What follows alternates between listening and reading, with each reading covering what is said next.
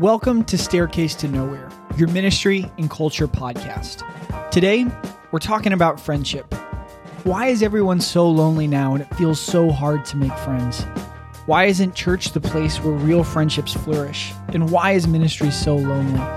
In this episode, we share some stories and memories we have as friends and ask ourselves the question, how can we live this life as better friends? We encourage you to give us your feedback, shoot us your comments and questions.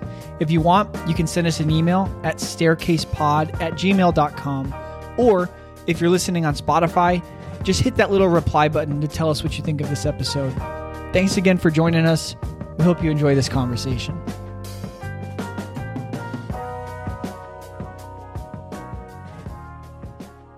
It is our 10th episode of Staircase to Nowhere. And if you are here, you have stuck with us through thick and thin, through hard times and good times, through lame episodes and fine episodes. And we are glad that you are here with us today for this amazing conversation about friendship. You know, we are friends, we have friends, but why is making friends so hard? I don't know. We're going to talk about it, though. So my name is Noah. I'm a seminary student, and these are some of my friends. I'm David, and I am a pastor, and these are some of my friends. I'm Sam. I'm a director of street and community outreach, and these are two of my three friends. Oh, is the third one Erica? Yeah, the third one's my wife. So that's really cool. That's where we're at right now. And that's why we're talking about this today. You know, this was prompted by a message that David sent a little while ago, just asking, where do you guys make friends? Or basically, where would someone such as yourself be hanging out on this Friday night? Yeah, that was a funny text because me and Eric, we live like 2 hours from David and Caitlin. And he texted our group chat and was like, where would you find yourself on a night like tonight? I was like, I think David's trying to hang out with us. I'm like, it's already like 6:30. I don't really want to coordinate this. So it really threw me off, but it was a genuine question of like, how the heck do we make friends? Because it ain't what. I had just listened to some Bruce Springsteen. I was in a weird mood, and I needed to figure out where to find some friends. Bruce. He always does that to me, so. Wow. Do it. Yeah. Well, I want to get us started just thinking about some funny friends stories. So what are just some goofy things you guys have either done, like with other friends or stories about us as friends? What do you guys have?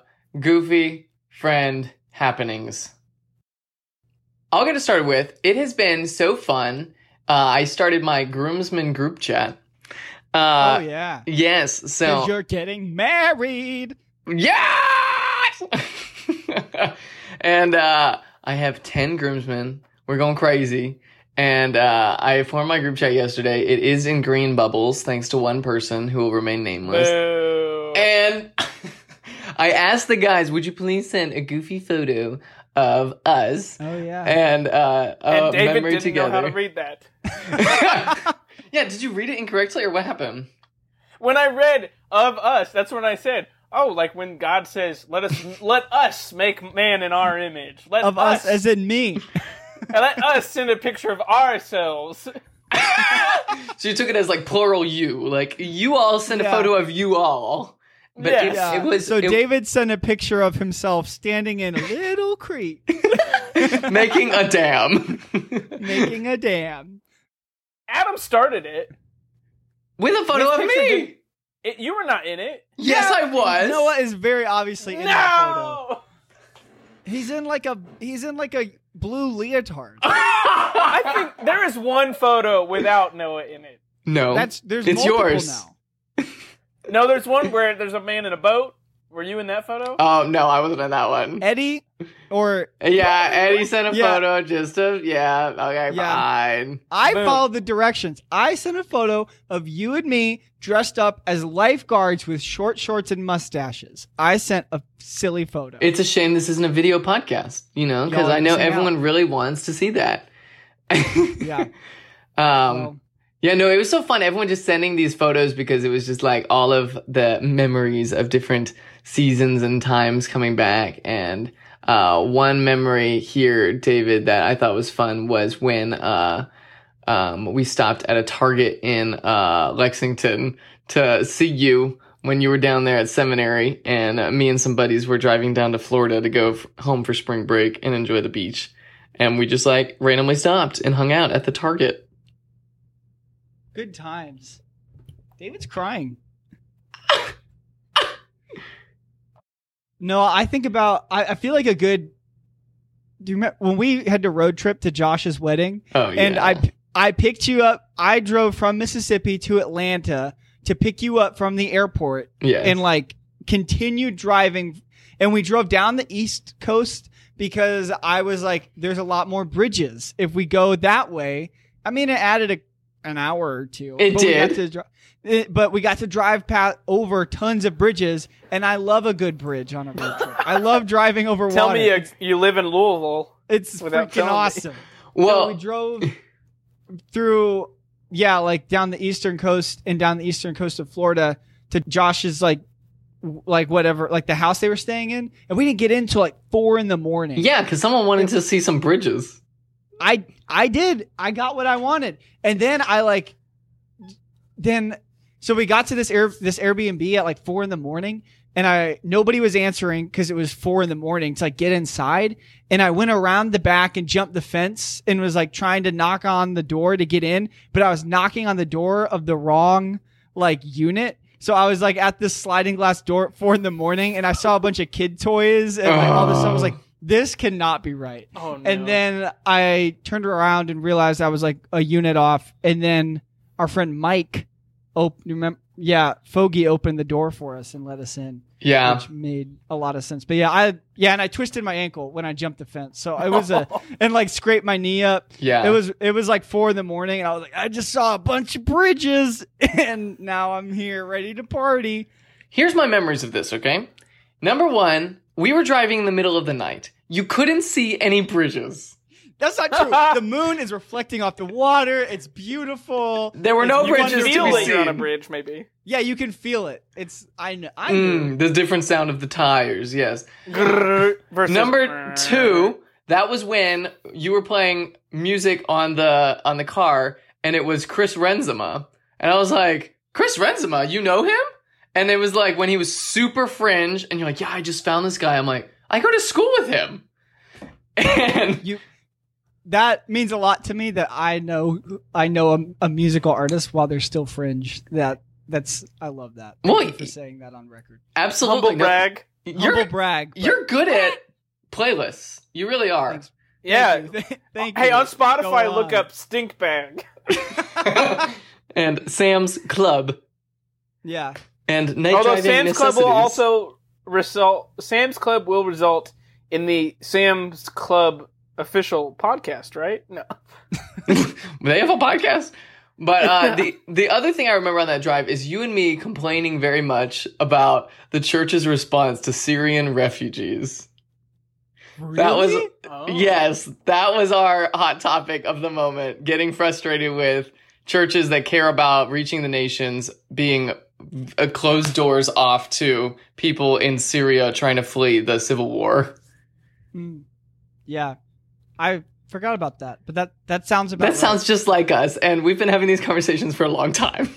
I also remember you. That definitely dates it in the mid-2010s. Yeah, It was? I also remember picking you up from the airport and then being like, you were like, yeah, we'll split the drive, but my car was a stick shift, so like you got there and was like, actually, we're not going to split this drive. Yeah, was that the time? Oh no, that wasn't the time.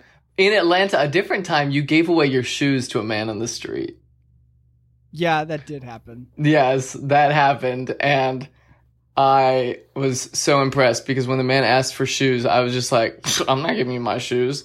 And you just like took off your shoes and walked around the city until you got in your car and could drive home without any That's shoes. how you get athlete's foot. Yeah, Atlanta foot. I've had it ever since. It's okay. It's a mindset. It's not a real thing. It's just Athlete's foot's not a real thing. athlete's foot's a mindset. It's not. I have athletic feet. I don't get why people complain about it. Oh my gosh. This might be my new favorite thing you've said. Yeah, put that on a pillow. We'll sell that merch. Athlete's Put foot's a that on a mindset. pillow. Athlete's foot is a mindset. No! Actually, David, I have a much better story of us because that story that I had mentioned, I saw you for like 3 minutes. Yes, yes, you did. Actually, I have a lot of good stories, but Waffle House.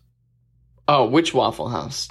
I don't just anytime Waffle House. Yeah, no, Never disappoints. I love Waffle House. The time I was thinking about is when we came down when you were still single in Lexington, and we went and just had like a full weekend with you over fall break. I think it was like your first year, and we just went to Covered Bridge something. And High Bridge. And we watched 2001: A Space Odyssey, but we just got bored of watching it, and so we started like making jokes and like hitting each other with pillows and just like Cute. It was like we were all 4 of us were staying in your tiny dorm room, and I don't know how we did it. I think a couple people slept on my bed. Yeah, I think there were 3 of us on your bed, and I think there was like one on the ground. It's like a queen size bed. Yeah, which is perfect for 3 grown men. Yeah. Yeah, I think it worked. Yeah, it was fun. We had a great time. Had a Friendship. great time. One of mine is last summer when we hung out. All 3 of us. Oh yeah, on the water, on the lake. In the water, on the lake. In the water, on the lake. That was great. But part of that trip that Sam wasn't there for was going to Amish country. We went to Ship Your Mama. Say that again, because I missed it and I want to be sure it's right. You know, it's not right. Amish country, Ship Your Mama. No. Oh yeah, I know what you're talking about. Oh. But it's really fun to see someone who has not experienced Amish land. Shipshawana. So and Noah got scammed at a flea market and bought a Sure thing that did. popped within like 2 days. I still have it. It's here. No way. This is my Nature's Lounger. You got scammed at an Amish flea market? It wasn't a scam. It just was like, it seemed like such a good deal for this inflatable lounge chair. Yeah, I was going to say, fill the people in at home on what it is. So it's, just imagine a big inflatable, like, banana. Trash bag? Like, it's like a trash bag, but you, like, you know how you can take a trash bag and, like, pull air into it? So imagine that you're doing that, but it's like a really big trash bag, and you pull air into it, and then you tie it up, and then you can sit on it. You sit between two lobes. things of air. 2 lobes? There's 2 lobes, and you're laying in between. It's a lounger. It was excellent. Yeah. They really got you. I laid down in it. I was like, this is amazing. I'm having such a good time. And he said $60. I'm like, that's it? And I was like, that's a... I'll give you 100. I was like, that's a steal for this. And I was able to go on your parents' pond with this inflatable raft lounger. And it loses air now. Like, I still try to use it sometimes, but you have to reinflate like 3 times a campfire in order to use it. That's so funny. Or just add more friends onto it, because since it's like inflated, it's like, it just requires more people. But didn't you take it camping and it didn't work, right?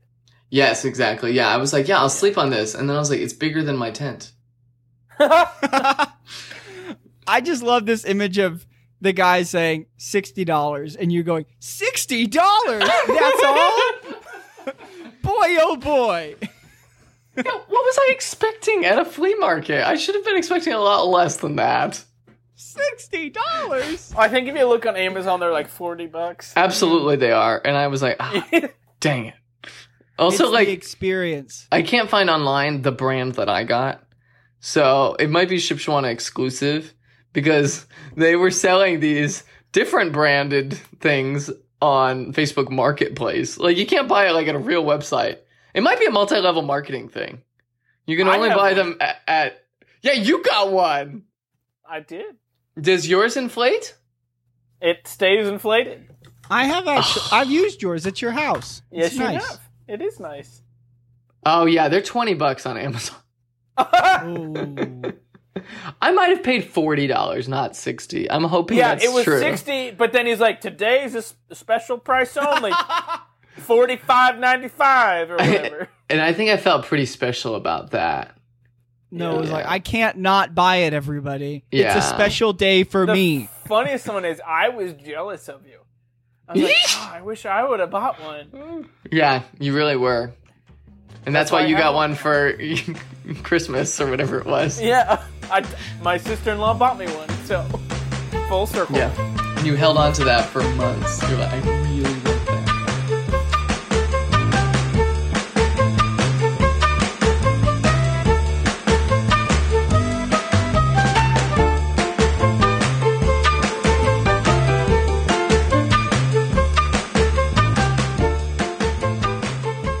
So if you're listening to this and you're like, man, they have so many fun memories together. And like when they talk, they're like actually friends. And why can't I have that? Dang, call the people out. Why can't I be like David and Sam and have 3 friends, including my spouse? Yeah. Well, for only $60, We got a special course. we got a special deal for you today. If you pay me $50, I will stand in your wedding. I Oh, will come to your bar mitzvah, whatever you want. $50. that's amazing. No, we're asking. Well, actually, I don't know if David's serious about this, but maybe. Well, we're asking this question because we're just assuming all of us separately have felt the, I guess, like the difficulty of what it means to make friends right now. We don't Yeah. know why. We Yeah. have some like hunches. We have some like it could be this. What about this? We have our suspicions. But and Mhm. even talking to other people, I was having a conversation with my coworker today before I left because I knew we were going to be talking about this, and she was like, "Yeah, like making friends is super difficult. Like, why does it feel like for us, our generation, for people these days, for the youths these days, why does it feel like having like deep relationships, meaningful friendships, like long term?" Like deep community connections just doesn't feel like it comes very naturally. So we wanted to talk a little bit about that, and maybe explore some of our hunches, but also just like name it if you're out there and you kind of feel like friendship is hard and finding people that you really want to like do life with and really connect with. If that feels like a difficult thing for you, you're not alone because we all feel it too. Even with the friendship that we experience with each other. But all that, even in some sense, to set up, I was doing some Googling, Yes. as you do. Once you start asking questions and we take to the internet. And I found this Harvard study it came out around 2021. And they just had some interesting things to report. I'm going to drop a link to it in the show notes, but just some of their key findings. They reported that 36% of the respondents in their survey on loneliness and connection reported that 36% of people reported feeling severely or frequently lonely, like more often than not, basically. Like 36% of people like reported that, yeah, I feel more often than not, most days that I feel some sort of sense of loneliness or that I don't have like meaningful connection. And that included 61% of people 18 to 25. So like Whoa. that, in a lot of the conversations we talk about amongst each other and on this podcast, I think have to do with this next generation or kind of people under like 35. So that number was really interesting to me that young people specifically, like more than half of young people reported are like, yeah, I feel, more days than not, I feel really lonely or I feel like a sense of loneliness. So it's really not, it's not uncommon. It's kind of like the new normal, to feel like this impending sense of I'm not, I feel like I don't have friends, or even the friends that I do have, I don't feel like they're enough for me or something. I don't know. But yeah, there's some more interesting things in that survey, but I think that just kind of sets the bar for, we're not talking about something that's just our experience over in the world. This is like this is a pretty scary trend, honestly, like how many people feel this type of loneliness on a regular basis. So. Wow. Yeah. Yeah. 61% saying frequently lonely is a lot. And I think that like the 18 to 25, like that's like your college years. That's like a time when people like would think that, oh my gosh, you have so much time in your life.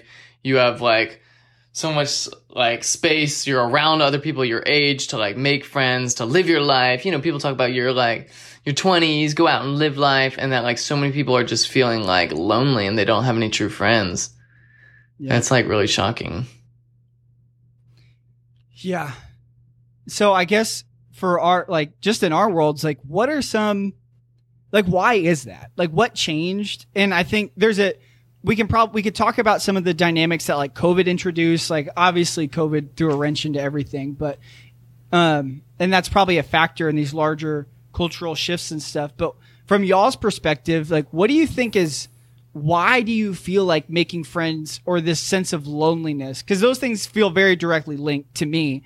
Like a lack of, like, if you're lonely, it's because you don't feel like you have meaningful relationships with people that see you or are there for you. So there's got to be a correlation to lack of friendship there too. Like, why does it feel like having close friends, or why is that so hard right now? Why is it so hard for us to go make friends? Why does David have to text us and be like, where are you guys? And where are you hanging out? And where do I need to go find some people that I could just talk to?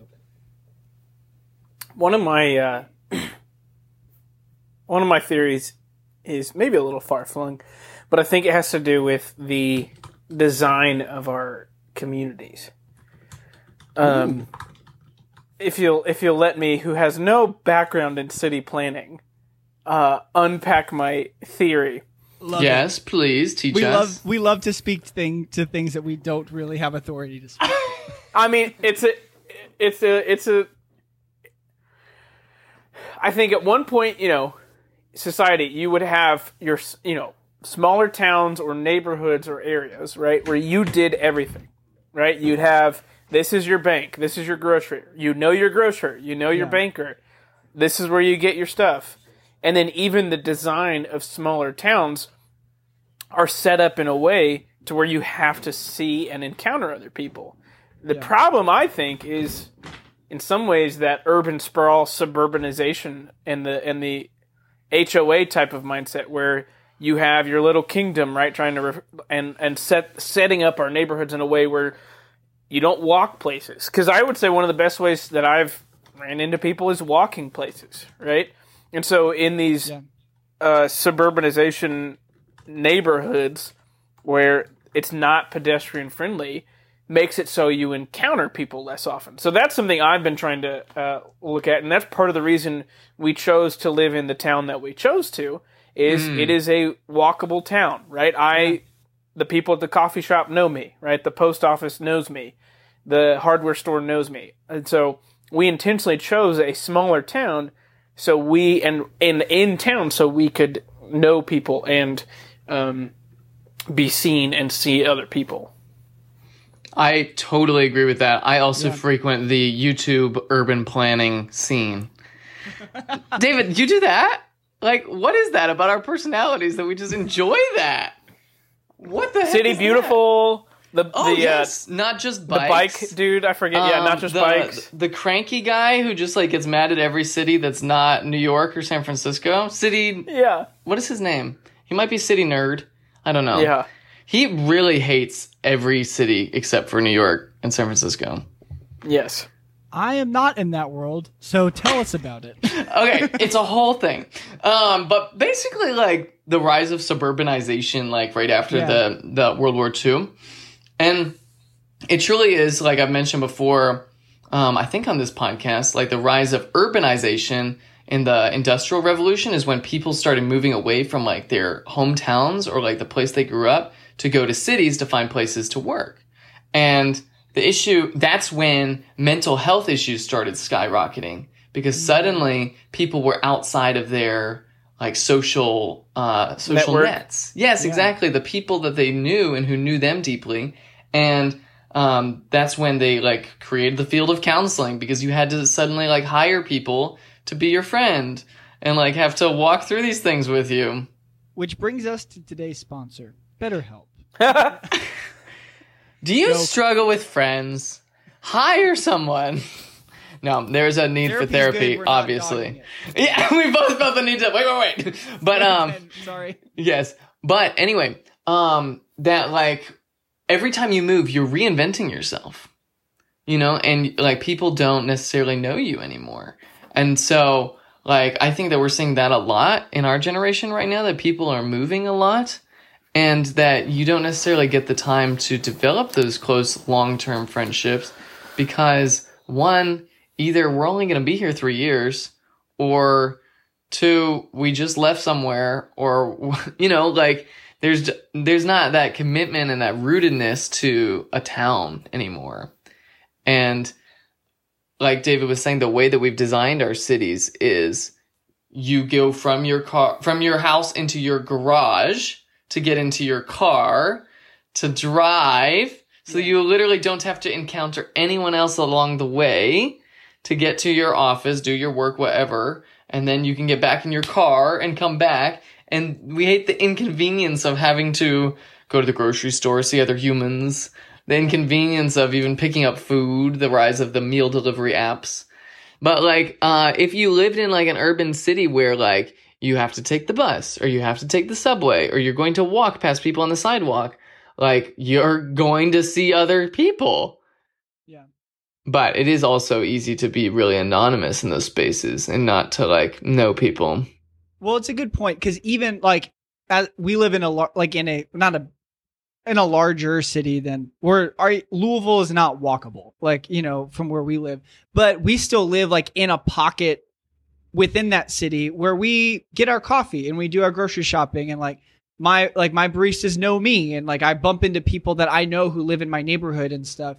So to speak to what you're saying, like Noah, and David, the moving out to the suburbs kind of destroyed that organic community that was created in just your everyday life. Because for us, even though we live in a larger city, we still operate almost like in a small town within a city, where we are doing a lot of things and seeing a lot of the same people. And even if those aren't deep, meaningful connections, it still creates a sense of community when I know who I'm going to see when I walk in somewhere, and I know I'm going to be greeted by name, like when I go get my hair cut and when I go to the gas station and stuff. So go ahead. Yeah, it really is something that you have to like choose to do, you know, because I think it's interesting now how, like, because of like the internet, because of even phones before that, like you can be closer to someone who lives very far away from you than the person who lives right next to you.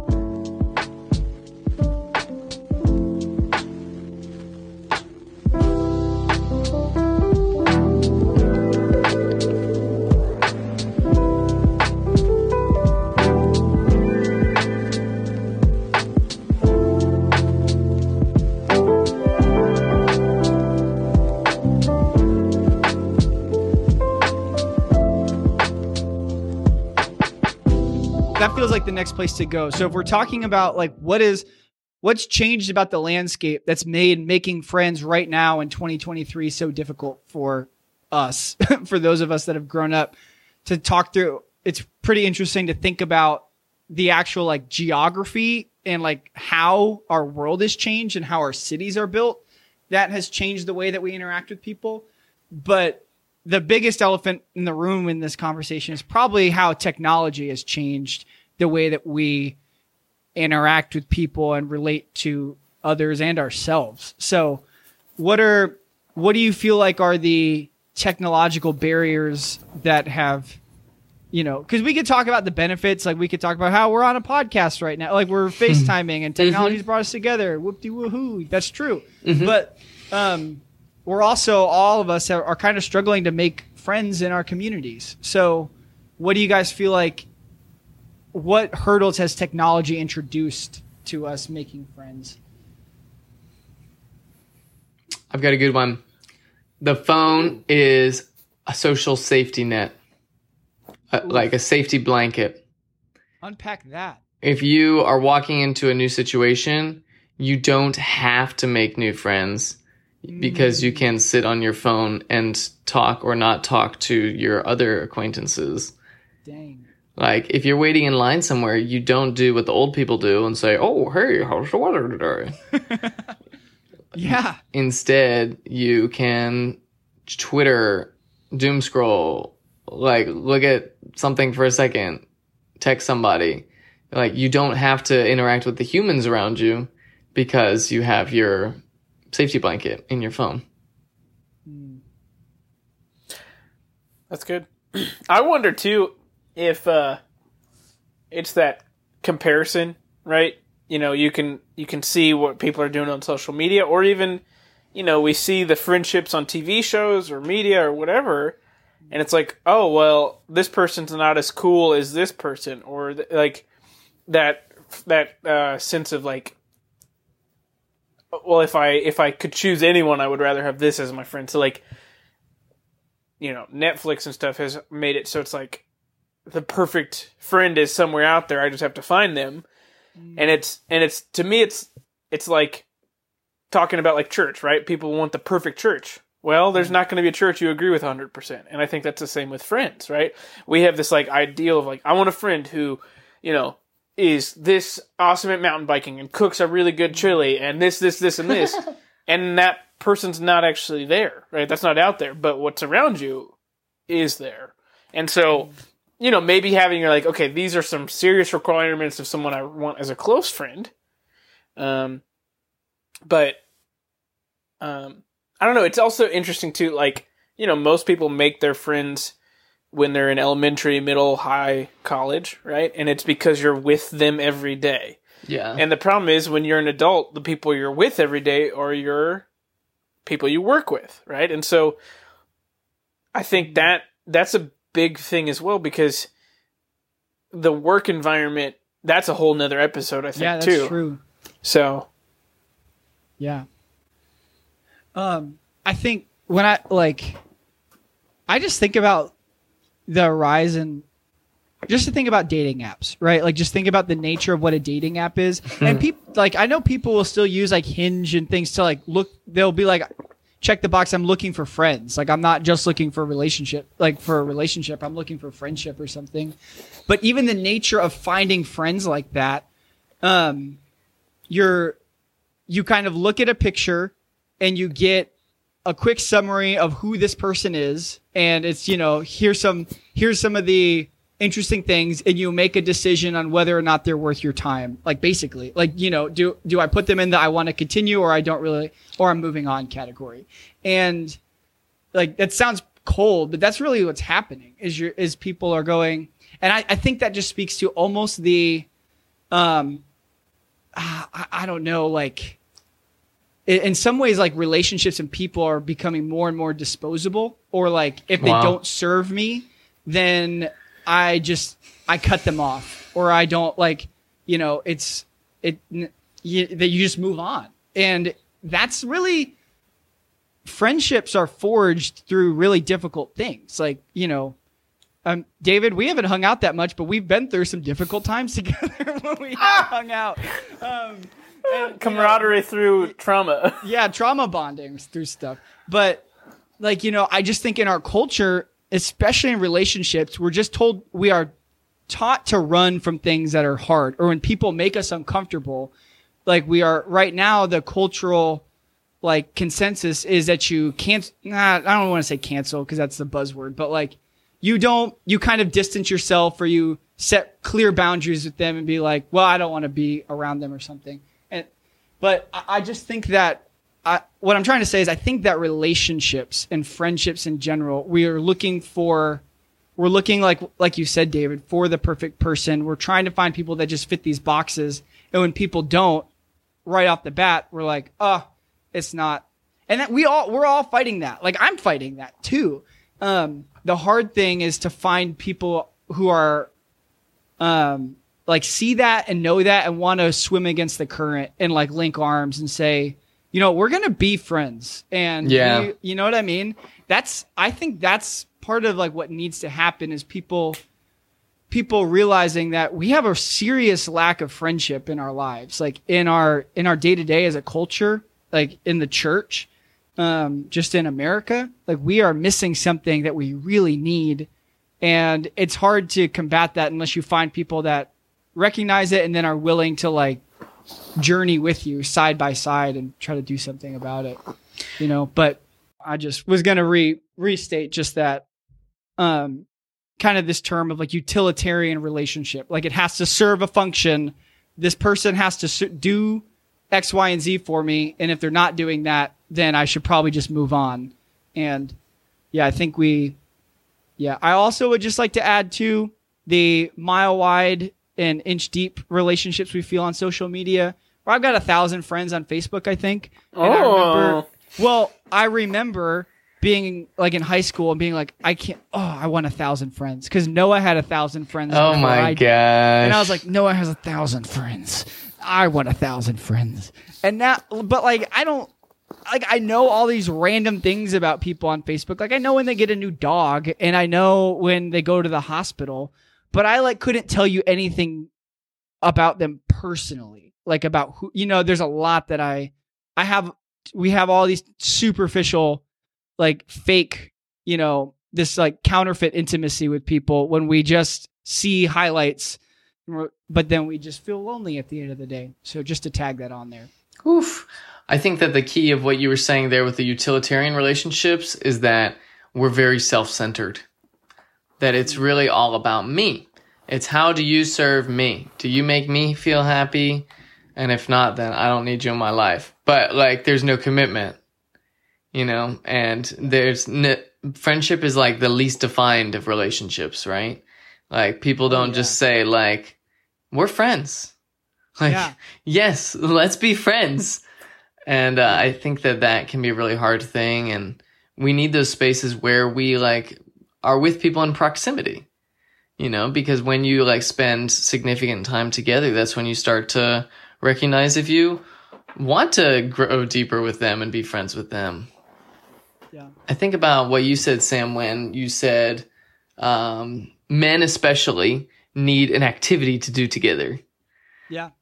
And that when we have an activity, it's like so much easier just to start talking about things and being together. And like for my roommate, Michael, good friend of the podcast. Good friend of mine. Great guy. That's a callback. Yes. When we moved in together, the first day I met him, he was doing a workout in the house here. And I said, do you like to work out? And he said, yeah. And I said, I want to work out. And he said, oh, cool. And so I said, let's go to the gym together. And he's like, great. I was like, we set 3 days a week to go to the gym. And suddenly we were spending like 6 hours a week just like working out together, you know? And like that significant time working out, we just started to share more of our lives in between sets as we go. I was walking through hard things. He was walking through hard things. And it's just something that we would share as we were going. And it was sweet. And it was a foundation of a really good friendship, you know? So I think that like, because of our busyness as a culture, like, we don't set aside that kind of time and space for proximity. I think that even like, it takes the intentionality to say, yes, let's go to the gym together.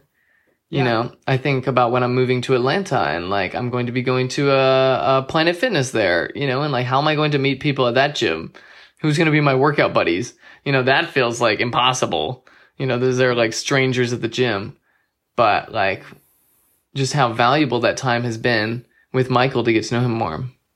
And that's a good point. Like, friendships aren't really, how do you say, like, they're not like quantifiable or like choosing to like spend time with somebody.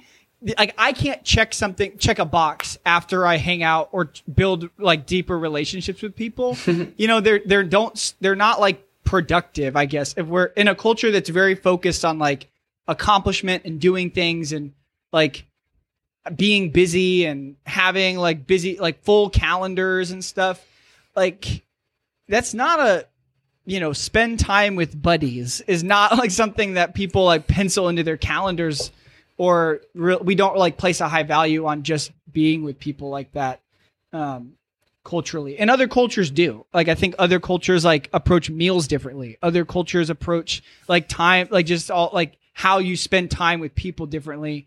And we are like, I think as Americans, we are just we're much more about efficiency. That's the word. Friendships aren't always efficient because they require slowing down, and they require leisure, and they require taking the long way home.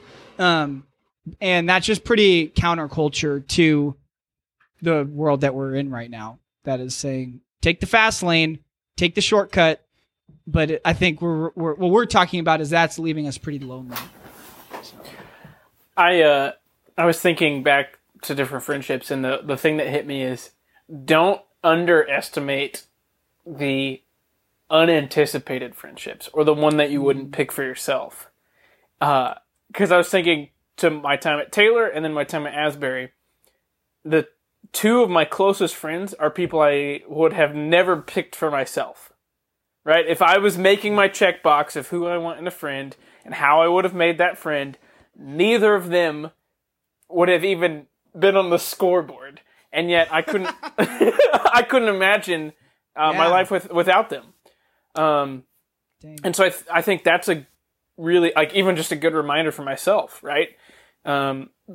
Trying to intentionally make friends here in the greater Indy area, it's like, yeah, these are things that I think are important, but then I look back at my college roommate and one of my best friends at seminary. It's like, the dude in seminary, super into sports. I don't care about sports, right?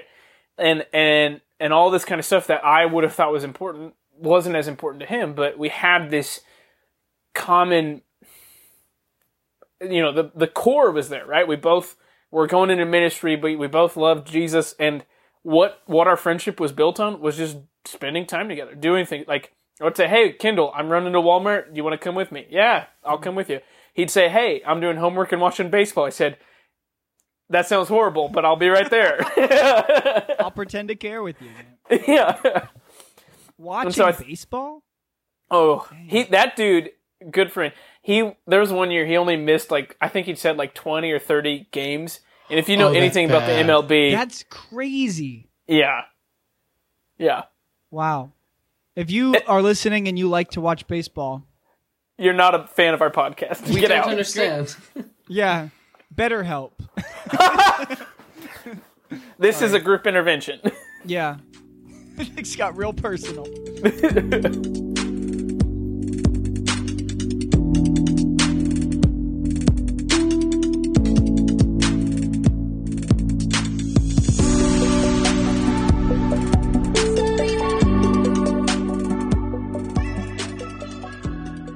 But that leads us really well to, if only God had created a network of social relationships for humans to find social support and mutual care and love. Oh, he did! I forgot! And it's the church. We're setting you up, listeners. It's the church. When Jesus died, he saved us into family. That you're not just saved individually, but you're saved into the family of God. And that he doesn't desire for us to be lone rangers, but to be a part of community. And so why doesn't the church operate that way? Or why do you think it's difficult even in church settings to build friendships and relationships? Because Jesus said to his disciples in John, remember when he said, I no longer call you servants, I call you friends. He said that to us. And so that's why it's hard? No, I just wanted to get that in there. Oh, yes. I remembered it and wanted to say it. I know the verse. Yeah. Why is our church, what's wrong with our church culture that making friendships is difficult? I would say, we've talked about this before, but like the new like church planting movements, or like the churches that are being planted now, I think are picking up on this and are placing a higher emphasis on community groups, placing a higher emphasis on, like you've said, the new family of God that the church is supposed to be, like brothers and sisters. And and stuff. So I think that there is some course correction happening. Like at the church we're attending now, before the who's ever reading the scripture that morning, they introduce themselves as so-and-so, a part of so-and-so's community group. Like there's a higher emphasis. Yeah. So there's like intentionality and emphasis about like, these are my people and like, this is that. But I think that is a course correction because there's maybe some things about church culture that have gotten off course. David, you were talking earlier about small towns and how you used to know your grocer and your barber and your cobbler in the 1800s. But like, it was also very normal to know your pastor. And I know there's a lot of people in America right now who don't really know their pastors. Like having a friendship with their pastor when I grew up, my lead pastor had a security team. Like you couldn't try to be there was definitely it felt like there was a relational wall up there. So I just think that is just in how, I don't know what exactly I'm getting at, but yeah, I think that for a while we haven't had churches that are like placing a high value on this personally. I don't know. Somebody put words in my mouth or do something with that. I think it just comes back to that individualism and just the kind of like way that we structure church to come in, everybody faces forward, the thing happens on the stage, you're there to watch. That's how you participate, and that's not really relational because like we're side by side in the pews. We're not like meeting each other except for the turn and greet your neighbor for 10 seconds. Which everybody hates. Everyone hates it. It's so awkward. Just let me be, And then the pastor is separated up on the stage or behind the pulpit, or there's the, in older churches, there's the sacristy where they're at before the service, or like today we would call that the green room, so there's like a space where they keep the holy things. There's a space. Wait, what's a sacristy? I've never heard that one. Yes, you have. You studied sacramental theology. You know exactly what that is. It's where they. I'm impressed you knew that word. It's the room in the church where a priest prepares for service, where vestments and other things used in worship are kept. That's a great word of the day. Sacristy. Oh, the sacristy has been defiled. No. But anyway. Friendship. So, like, yes, if our pastors and church leaders are spending time before and after the service hiding away in a room to go up onto the stage and then disappear, they're not going to, like, build relationships in the community. They're not going to build friends. They're going to build a separation relationship where it's about how you present yourself. And I think, Sam, you and I, picked up on that as high school kids serving as leaders in youth group, that, like, it was so much about the way that people perceived us. Yes. Yeah. And you go. No, I really that was when I was a youth minister in Mississippi when I was very young. It was like, that was a lot of my inner turmoil, or that was really hard for me, was feeling like I had to be really stoic, or really like I had to present myself as a minister, and I couldn't be like friends with the people in my age group or something. It wasn't like crippling or bad, but looking back, I was like, I really didn't, I didn't feel like I had permission to be friends with people in the congregation like I wanted, like I probably should have been. And not because because that's what I had picked up on, that if you're a pastor, you are other, or that you are supposed to set the example, which means you have to be kind of rogue and on your own or something. I don't know. Yeah, you couldn't allow yourself to be a normal guy. Yeah, couldn't just be like, I'm just a dude. Because just pastors had to be on pedestals. Pastors were different and special. I feel like I've had a hard time. Like, there's not a lot of pastors I've met that I'm like, I want to hang out with this guy, right? Because it's that attitude. Like, I need to be like, if I'm a reverend, I need to be revered, right? And so there's this aura. They'll they'll put off this vibe where it's like I have to be I can't be can't be caught with my shirt untucked type of mentality. And so I think that's the problem is pastors need to be real and authentic. And so my hope is we can continue to help that pendulum shift. Well, because it is so hard for pastors in the church and leaders in the church to make friends. Like, so many church leaders feel very lonely in their work. Like, people always say ministry is lonely work. And it's just like, it shouldn't be. It's not meant to be. God's not saying go do this by yourself, but he's like saying do this work in community. And I think that maybe part of the reason why it's hard for us as leaders to make friends is because of that idea that, like, there has to be a divide. And, like, I have to be holy and I can't be a normal person who has to repent of my sins and believe in Jesus just like everybody else. That it's like, I'm broken too, and you're gonna see some of that if you are close enough to me. Like, if, I can't really see in the early church, like, them being together house to house, day after day, like, thinking that their leaders were really all that. Like, it feels like they would know. It's not that they would never see them with their shirts untucked. They would see them, like, lounging around sometimes just as a normal person. Yeah. Or just think about Peter, like, right? Like, the one that Jesus is like, you will have the keys to the kingdom, is also the one who denied him, while on trial. And just like that's pretty untucked. That's pretty like, dang, you've got some stuff you're working through.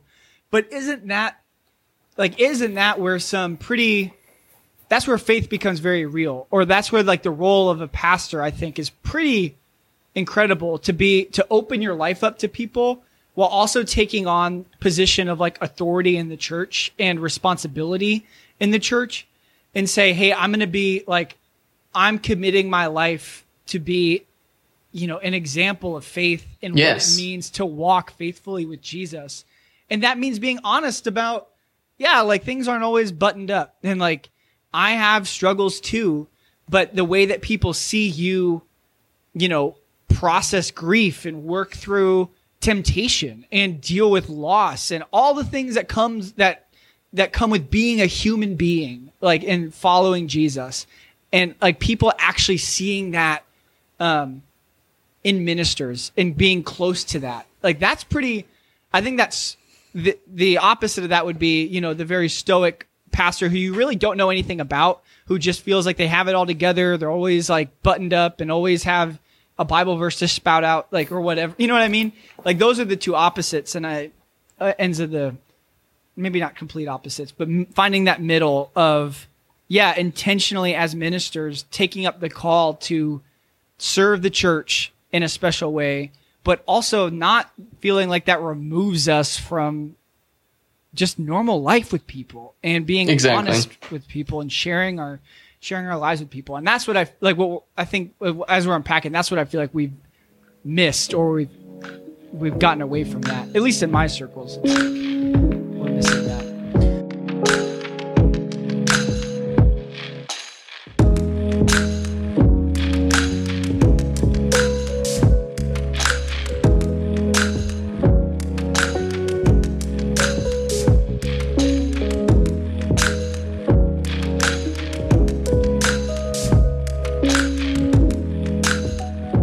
So what do we do? How does the church cultivate a culture of friendship? I don't know. I think this is going to be not a hot take. Do the staircase. Say this. Somebody say the staircase thing. So our staircase to somewhere today is sponsored by Staircases. I think, and maybe this is an old wine, new wineskin kind of situation, but I feel like that an easy next step for a lot of churches is reintegrating a midweek meal service opportunity. Ooh. I know it's kind of old school, but it's a way where you sit down, you have a meal with the random people in your church. It's a good way to get to know the old ladies and old men at the church, right? And you intentionally set that time aside to eat with those people and then to go and do a Bible study, right? To me, the Wednesday, like your classic Wednesday night service is going to be more aligned with your church history, right? Where you share a meal together and then you discuss the word together. And so I think a renewal, reinvigoration of your midweek meal and service is a pretty easy step a lot of churches could take to fix this problem. Says the guy who isn't doing it at his church. So take that with a grain of salt. No, the problem is you gotta have the labor to be able to put the meals together. So that's easier said than done. I think the on a church level, like if we're talking like what can churches do, I think continuing to place emphasis on the like incarnate, in person, like intertwining our lives together to where it is like when church spills over into our messy living rooms, that's when I think beautiful things start to happen. When church spills over into long car rides together, and church spills into, the whatever, those moments when it's not just in this sanctioned building, but it's really in the most intimate part of our lives and what it means for us to be just the people that we are.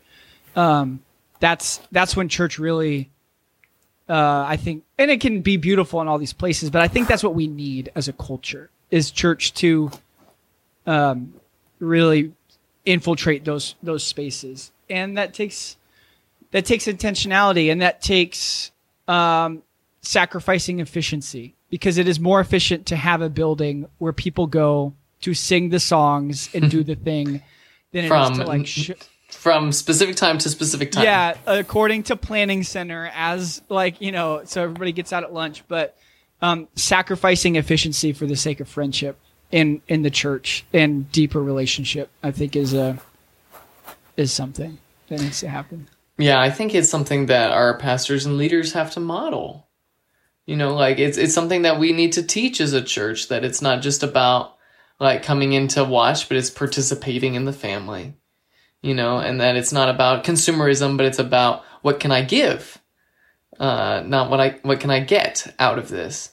And so like simple things like, next time you go to a church service, like looking around and recognizing like, who don't I know?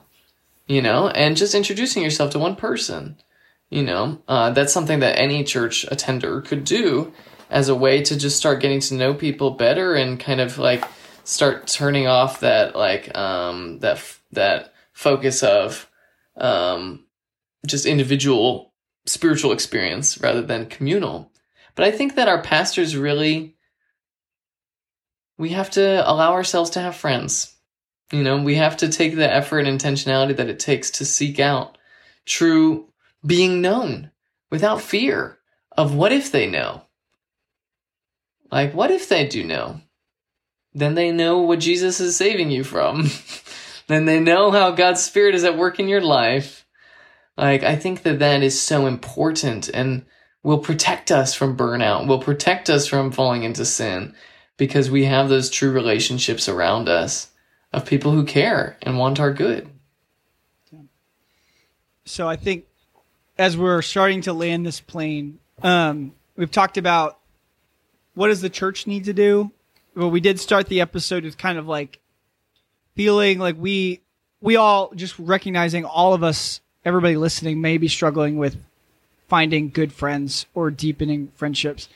Do you guys have anything on the smaller scale, not just like here's the big corporate or like let's talk about church, but just what are some friendship practices that you have really valued in your own life, or maybe some wisdom for people who are struggling with finding close friends right now? Because it can feel really conceptual to be like, well, pastors need to do this and we need to have a different emphasis on this. Like, that's all great. But what if I'm feeling lonely now? What can I do? And I can start at least by just sharing this podcast was birthed out of, in some senses, a sense of loneliness that we all felt individually. And we recognized that and kind of just made the decision to say yes to whatever the heck this is. And it's been a really good it's filled my cup weekly to get on a call with guys that just are easy for me to talk to and that I love. So that's my advice, to start a podcast. I love you, David. Aww. But I think if you are struggling, start a podcast. That's a funny. Yeah, that's the advice: is start a podcast. No, but I think if you probably have somebody in your life, even if you don't live close to them, that somebody that does fill your cup, somebody that does like recharge your battery.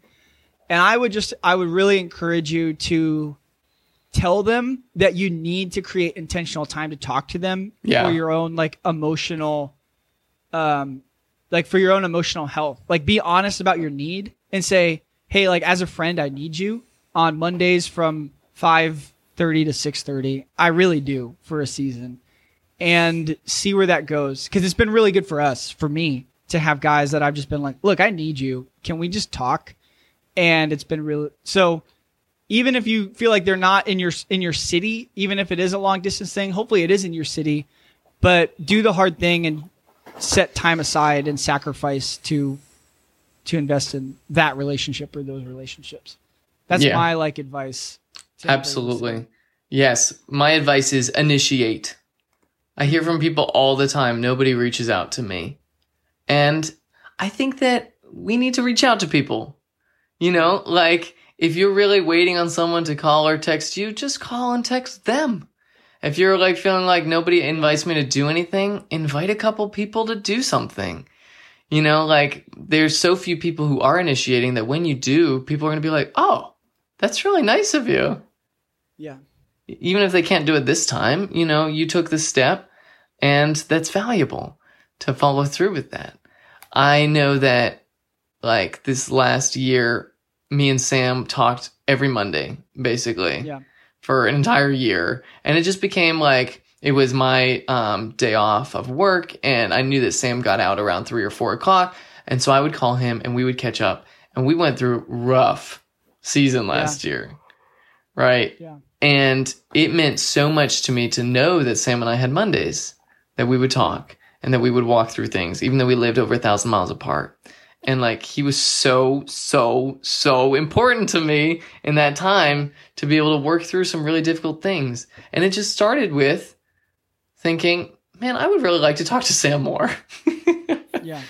And I think that we have really grown in our friendship in the last few years, even though we live so far away from each other. And it is beautiful, how God can continue to do that when we will intentionally set aside the time. Yeah. I like the reminder that everyone's friendly. No, I'm not. Sorry, let me restart that. No one is friendly. Everyone is lonely, right? What do we say? 60-something% of people feel. So it's a good reminder. So for me, when I go to Home Depot and I see that dude, I'm like, hey, he looks like I could be friends with him. Go approach strangers. Don't listen to your mom from kindergarten. Go talk to strangers. Talk. Yeah. Yeah, you're grown. They can't hurt you. Well, they can, but You're big. You're a big boy. I'm a big boy. I could be a linebacker. Shakes his head. I would say a specific note to at least to guys as a guy, but probably to ladies too. Don't underestimate the value of doing things together. Doing a podcast, working on a project, building my garage. Building a garage this summer. Working out, playing a game you like. Yeah, don't feel like you have to just... Noah and I were able to pick up the phone and talk because we did have a pretty decent friendship to start. We have a lot of years of doing fun stuff together. Yeah, I've had really deep friendships. Just find... If you're trying to build it with somebody, don't feel like you have to sit on the couch and be like, just tell me about you. We don't have to do coffee dates. Yeah, go play pickleball, man. Go do it. Go play Ticket to Ride. Just have fun. Or even invite them to go. I honestly, one of my favorite things I did was hey, I gotta go run and do some errands. Yeah. Come do errands with me. Yeah. So. Yeah. Well, gentlemen, would you say we're friends? Yes. David, we are friends. I think we are experts on this subject, so I'm glad that they listen to us then. So you're welcome. Yeah, this one was free. But guys, it was great to talk with you, and I like that idea that, like, you know what? Maybe just our wives or future wives are listening, but it's good for us, and I'm hopeful it can help other people out. So thank you for this 10 years of doing this podcast together. Yeah. Right? A decade. Happy anniversary, you guys. Yeah. Happy anniversary. One podcast episode a year, so we're at 10 years. Wow. It's been real. Well, thank you for listening to Staircase to Nowhere. We are your friends. No, God we're is not. your friend. Yes, And it is.